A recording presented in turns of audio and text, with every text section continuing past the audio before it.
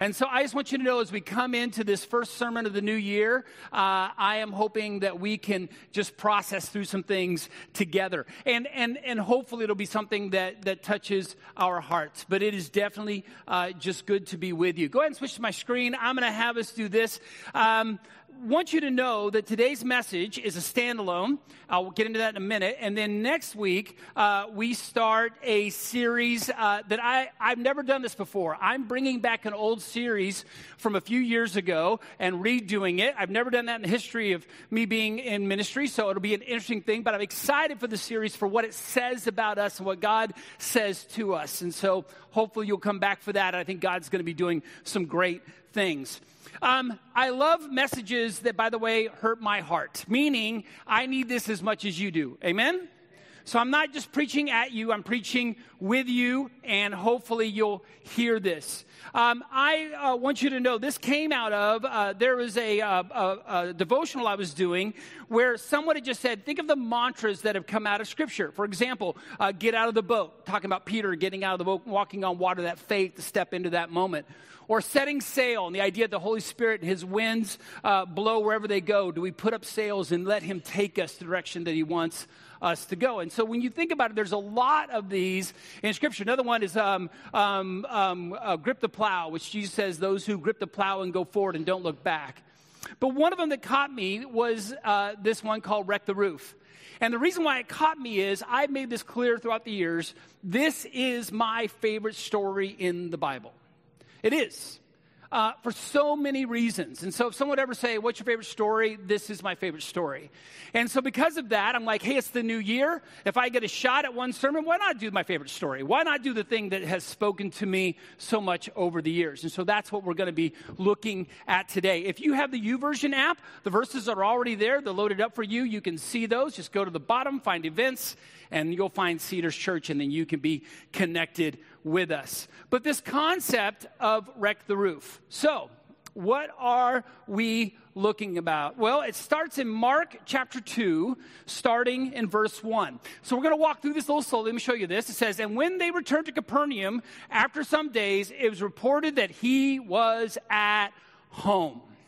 Jesus, born in Nazareth, raised in Nazareth, claims Capernaum kind of as his home base.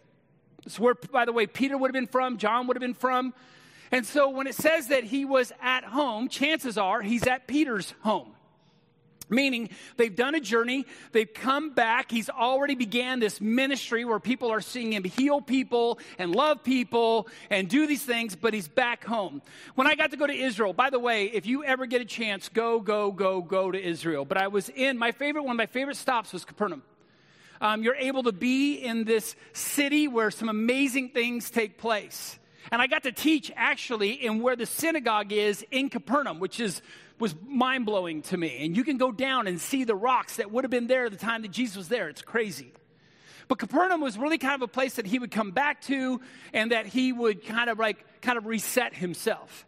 And so again, He makes these journeys and He comes back at home. Now, and many were gathered together so that there was no room, not even at the door, and He was preaching the word to them. Now, by the way, all four Gospels tell the story in some form or another. I want to show you what Luke adds to this information. This is Luke 5:17. On one of those days, He was teaching Pharisees and teachers of the law who were sitting there, who had come from every village of Galilee and Judea, from Jerusalem, and the power of the Lord was with Him to heal. So when He comes back home, this group, literally teachers, Pharisees, they've all kind of made a pilgrimage to Capernaum, knowing that's kind of His home base. And so this house is not just filled with people from Capernaum. This house is filled with the Pharisees and the teachers of the law from Galilee, Judea, and Jerusalem. They're all sitting there, and they want to be taught, because this kind of blew my mind, because in this, they are kind of figuring out, is this the Messiah? Is this the one? And they want to hear from His teaching. And by the way, it's appropriate for them to do so.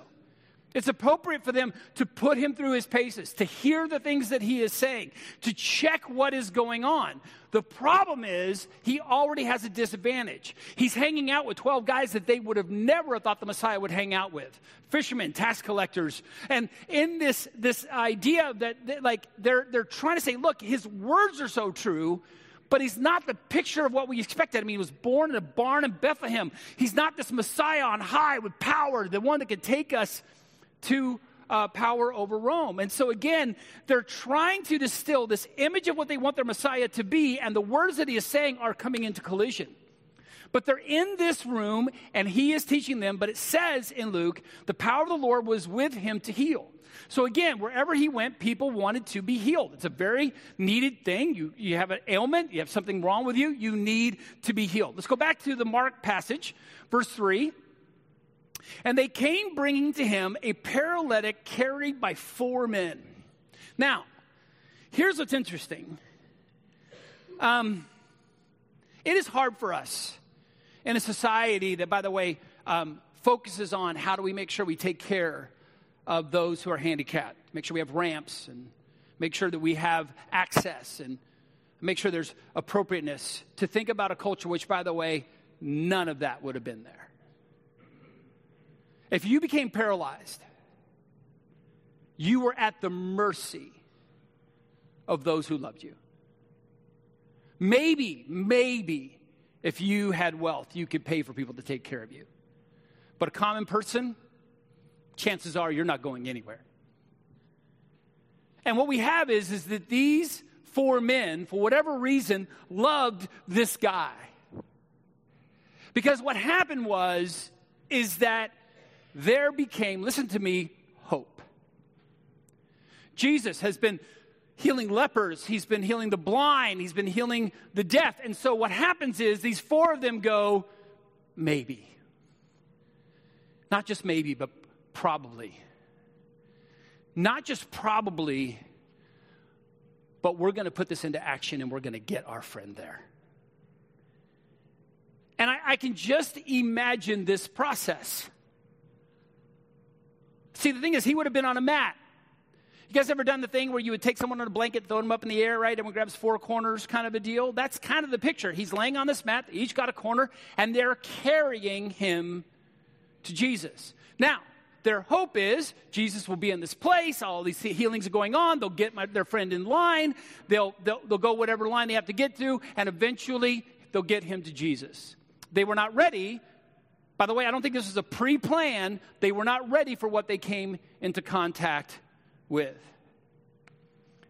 And they could not get near him. Let's look at that. And they could not get near him. Here's what's interesting. What do we do at that moment? And that's the crux of where we're going to get. We have been saying, and this is why this is going to hurt my heart as well, that we want to be a church that has you reach your inner circle. And we can say that, and we can want that. But the reality of who we are as human beings is that when it comes to spiritual sickness, spiritual paralyzation, we're not as passionate as these guys getting their friend to Jesus. We're not. We don't want to look foolish. We don't want to stir trouble. Maybe they don't really want to be saved. And so there's a lot of friends in our inner circle, a lot of people in our inner circle that we don't have the passion of these 4 friends. That when they got to this point, and when they could not go near him, the answer would be, well, we tried. We gave it the old college try. We picked up our friend and carried him here. Up. Can't get to him. They removed the roof above him. Here's the moment. Now, I used to be a youth pastor for 8.5 years. I have told this story many times. And I want you to understand, you need to go with me, that the Bible doesn't give us details, so I'm going to add a little flavor. I'm not telling you it's scripture, it's flavor. Do you understand what I'm saying? I think the 4 guys got to the house, saw the crowd, Jesus inside, they can't get in, and then they sat him down. Now, let me tell you my theory of guys. Some of you have heard me say this. If there was one guy with a paralytic, I don't think he does the next step. Does that make sense? But you add two guys together, and either bravery or stupidity begins to grow with every guy that you add to the combination. This is a known law. Does that make sense? Actually, ladies, the more of you get, the more you calm each other down. The more guys you get, it's like, sorry, hold my drink, watch me do this. So what happened is I believe they sat them down and there became a holy huddle. And they began to whisper, and the paralytic guy's going, hey, hey, hey, hey, what are you guys talking about? Shh. Okay, you get rope, you get a shovel, we're going to do this. And again, because there's four of them, it became like, yeah, this makes sense. What makes sense of digging through the roof of a neighbor's house? No. Really sitting on that. I want you to think about just on your street or where you live, pick a random house going, yeah, he'd be fine if I dug through his roof. He'd be good. No. So here's what's interesting, is that these four guys, so one guy ran and got enough rope to tie on the corner of all four. So they each, right? Because by the way, think about lowering a guy down. You got to have this. One guy gets some kind of shovel or a pick. By the way, if you don't know how houses were made back then, there's always like a rooftop where you would do like laundry. It's where you would do different things. So there was always an outside stairway that would get you to the rooftop. So as this place is packed, all of a sudden they grab him and I'm sure he's going, where are we going? We got you, man. We got you. They drag him to the top of the roof and begin to take shovels and begin to pick at the roof. Now, Jesus sitting there, all of these Pharisees and teachers are sitting there, and they hear, tink, tink, chunk, and I love this moment where a little bit of dust begins to fall down, and Jesus looks up. Everybody is what? Looking up. And then, if my math is right, not saying it is, because believe me, people who know, 16 hands begin to pull chunks apart. Wide enough to basically lower down to twin-size mattress. Are we with you on that? My math was wrong. Anyway, but in this, look, I have some skills. I don't have others. Listen, here we go. They remove the roof above him. Now watch. As it gets bigger, I'm wondering if Jesus is just going, well, I got to see how this ends. And I'm wondering if whoever's house is, and please let it be Peter's. Please let it be Peter's house. For all the things that Peter has done, this could not be the worst thing that's happening to him. But at some point, they're trying to pull chunks in. Some chunks have got, and maybe someone got clocked. You know what I'm saying? People are just making space. And then it becomes, here's my favorite moment. So they bring him up, they tie this stuff, and the four guys, and the guy on there's going, no. And they're going, yeah. No. Yeah. 1, 2, 3, hoit!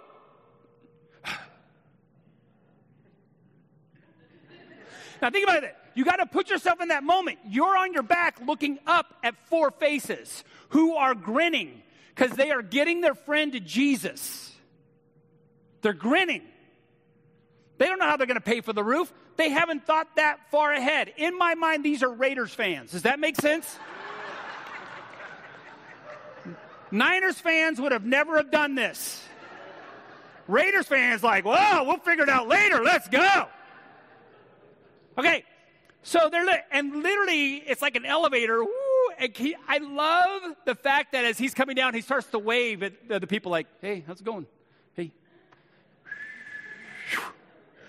And he's just laying there. And Jesus is going, wow. Hear me say this. Jesus, I believe in all my heart. And his heart said, wow. And we're going to see that in Scripture. Folks, there's so many people in our lives where I wonder why I stop. Not that I need to drag them and throw them through a hole, but I need to have a conversation with them, have coffee with them, and then all of a sudden something comes up and I go, oh, well, I tried. I'm sure it wasn't meant to be. I'm sure there'll be another time.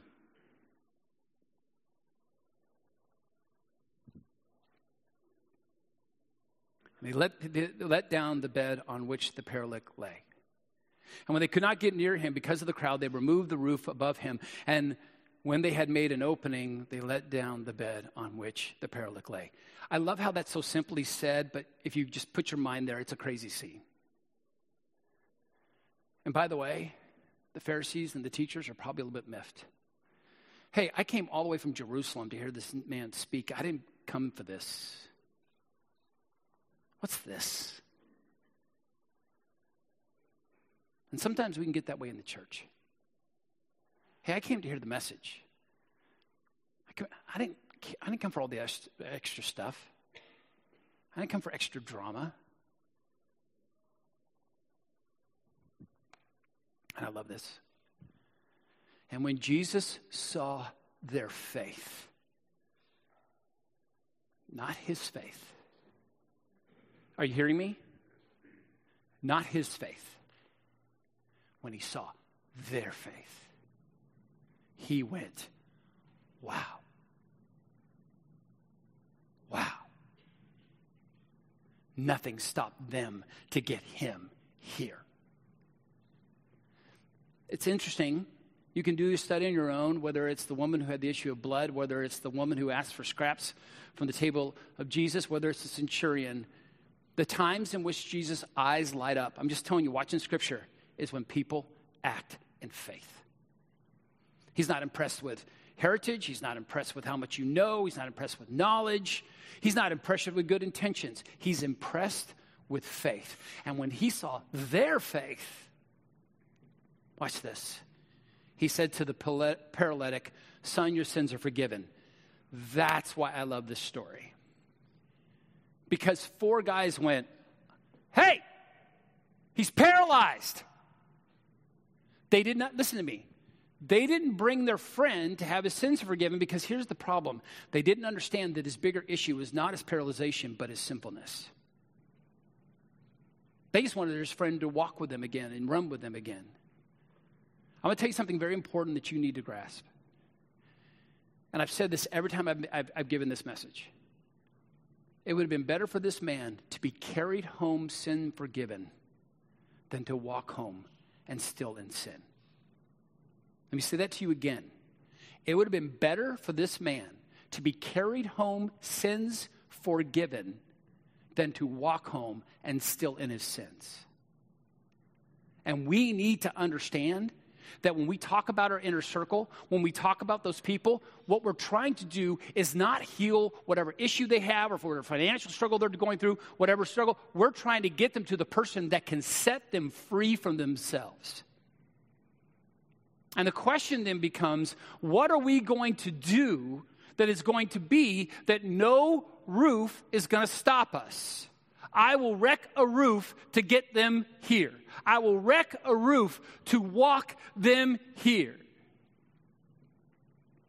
I don't want you to drag them to church. Please don't hear me say that. I want you to drag them to the feet of Jesus with your life, how you live, and where you walk through. I have a person in my life right now, and I'm trying to model this because I don't want to be someone who just says, hey, go out and reach your inner circle. There's a guy in my inner circle, and I've been working my butt off just to be with him, be in his life. And right before Christmas, he came to me and just shared how horrible something had happened in his life. And then he asked me if I had prayed for him. Folks, that didn't happen over one coffee. That's been me going in daily, checking in. By the way, there was a project he needed done. I jumped in and helped him with that project and sweated with him and worked with him. I'm not saying I made it any better. I think I messed up a saw. I think I cut all the board short. But listen, I was there.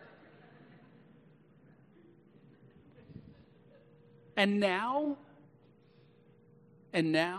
when we talk, we're not talking weather. He comes to me. He had one of his best friends commit suicide. And he pulled me out of his restaurant. He owns a restaurant. Pulled me out of his restaurant. He goes, can I just talk to you? He goes, what is this? I just got to hurt with him. And I'm going to ask myself, what roof do I have to wreck to get him to the foot of Jesus? Jody and I probably need to have him at our dinner table. We need to be at his dinner table. We need to walk with them. We need to find these ways of what is it? Because it could be easily saying, oh, he doesn't want to hear about Jesus. He has all the money. He has all the stuff. He has the house. He has it all. I'm looking at an empty man when I talk to him.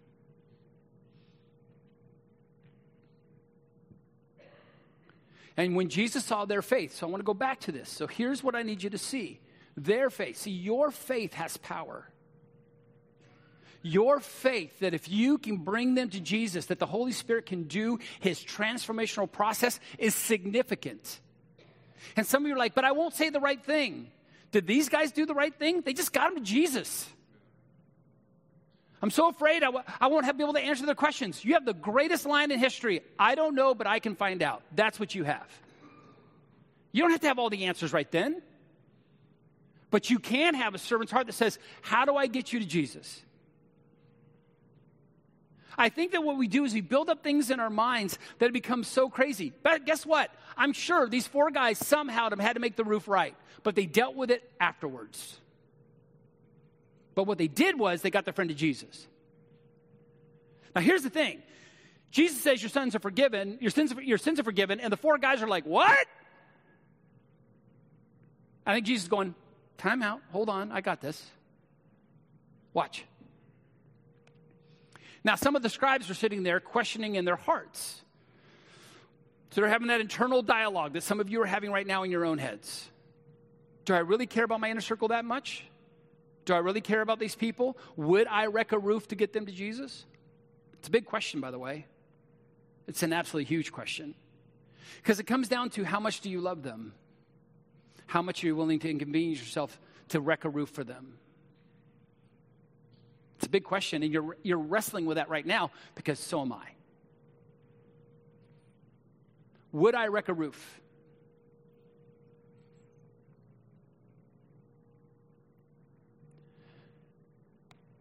Why does this man speak like that? He is blaspheming. Who can forgive sins but God alone? And immediately Jesus, perceiving in his spirit that they thus questioned within themselves, said to them, why do you question these things in your hearts? Now that's got to be a crazy moment that you're having this thought, and Jesus goes, why are you thinking that? Right there, that's pretty godlike. Does that make sense? What number am I thinking? 5. Right? He's got it. He is telling them what they're thinking in their hearts. You are thinking, how can I forgive? This is what his response is. Which is easier, to say to the paralytic, your sins are forgiven, or to say, rise up, take up your bed and walk? By the way, both take a miracle. Someone say that. Say amen to that. Both take a miracle. Our forgiveness of sins takes a miracle. To be absolved from the things that we have done takes a miracle. And so does it to say to someone whose body is not working, get up and walk. So he got them in a hard question because both are outside of human power or understanding. Both are. Which is easier, he says. Is it easier for me to say get up and walk? Is it easier to say your sins are forgiven? Both are in this realm that is untouchable. But that you may know that the Son of Man has authority on earth to forgive sins, he said to the paralytic, I say to you, rise, pick up your bed, and you go home.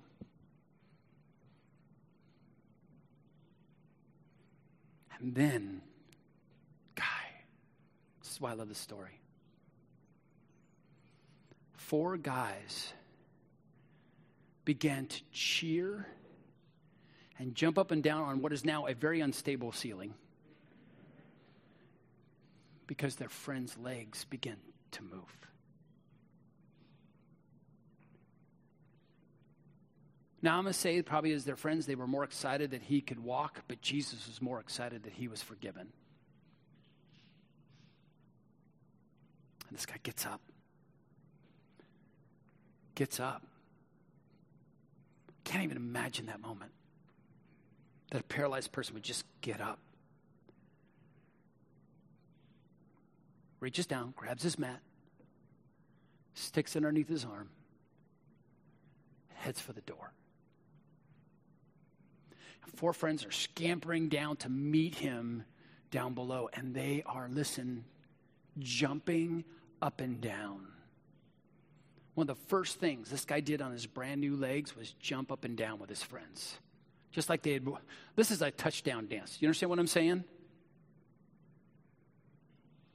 I wonder how many steps he would check to go, is this real? How long did he go before he goes, wow, I'm going to jump this. This is awesome. And he leaves behind a whole bunch of teachers and Pharisees who are now struggling because they don't believe that Jesus can forgive sins. But this man just got up and walked, and Jesus just said, which is easier? And they're still wrestling with, is this the Christ? And he rose immediately, picked up his bed, and went out before them all, so that they were all amazed and glorified God, saying, we never saw anything like this. Now, let me say something to you. I believe that miracles are meant to underline the power of the word and the power of the gospel. And that's exactly what Jesus does. I have the power to forgive sins. To do that, bam, get up and walk. When we see miracles, they're meant to point us to what the truth is of who God is and what he says is happening. And that's what happens here. Now, I want to share something with you. This is Matthew 9:36. When he saw the crowds, he had compassion for them because they were harassed and helpless like sheep without a shepherd. This is Jesus. When he saw the crowds, he had compassion for them because they were harassed and helpless like sheep without a shepherd. Do you hear the compassionate heart of our Lord? And here's my question, and I'm saying it to me, I'm not saying it to you, you just get to listen in. Do I have that kind of compassion for the people in my inner circle? Do I care that they are sheep without a shepherd? Do I care that I, in my belief system, hold the answer to life and the afterlife, and yet do I hold it in because do I care to wreck a roof? Do I care to wreck a roof? Jesus says, I made a way where there was no way. That's what he did on the cross. He made a way where there was no way. Philippians 2, 1-8. I want you to read with me as we see what God is about. So if there is any encouragement in Christ, meaning Christ is our example, he should be the one that encourages us. If there's any encouragement in Christ, any comfort from love, any participation in the Spirit, any affection and sympathy, complete my joy by being of the same mind, having the same love, being in full accord and of one mind. So this idea of like, look, try to be like him, have the same love, have the same heart, be in connection with him, accord, be in unity with him. Do nothing from selfish ambition or conceit, but in humility count others more significant than yourselves. This inner circle that we talk about, are they more significant than you? Is their salvation more significant than you can imagine? Would you reach them because you care? Would you reach them because they're lost? A couple times in my life, I've been at a place and you see the crying kid, like at a amusement park or a supermarket. Supermarket's one of my favorite places. Because here's the reason why. Because the kids are like all amazed by all the products and they easily just leave mom, right? But mom's one aisle away, but to them, mom is what? Gone. Woo!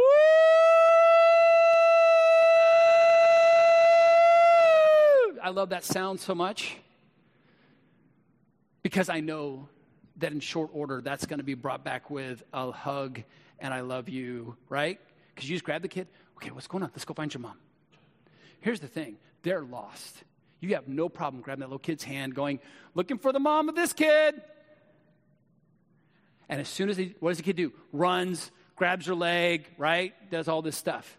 Folks, your friends are lost. And I believe they're crying. I do.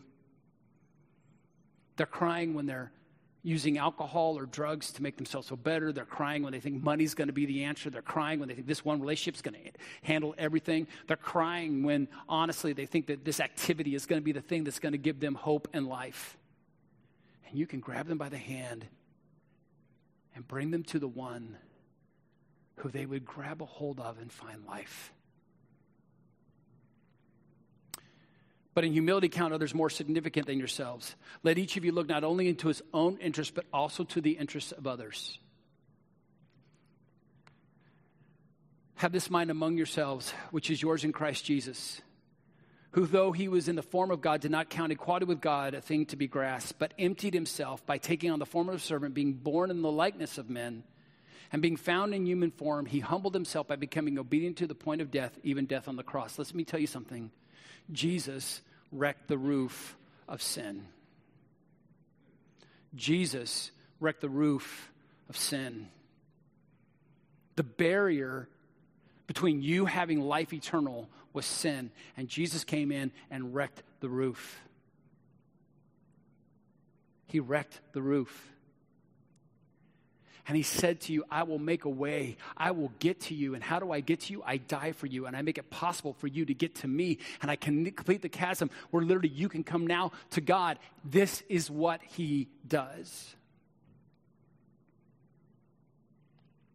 So, my favorite story in the Bible is not because of the paralytic. And to be honest, it's not even because of Jesus, because Jesus just does what Jesus does. The reason why this is my favorite story in the Bible is because of their faith. Their faith.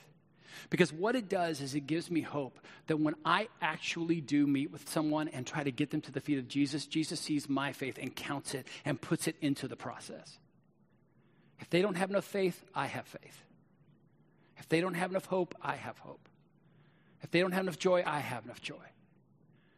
But here's the bigger question. Do I have enough faith to wreck the roof? Do I have enough faith to say nothing is going to stop me from getting my friend to Jesus? Because they're broken and they're hurting and they need hope and they need life and they need to dance with strong spiritual legs. Folks, I'm just going to be honest with you. It comes down to this. You've got to really go through your inner circle and go, do I love them enough? Again, someone was hurt on the side of the road, one of your friends, you would do whatever you could. You'd help with physical therapy. You do, yes, all that's there. But how come we can't see the brokenness of the lost that are in our inner circle? And we say to himself, nothing is going to stop me from getting them to the feet of Jesus. Folks, that's on you.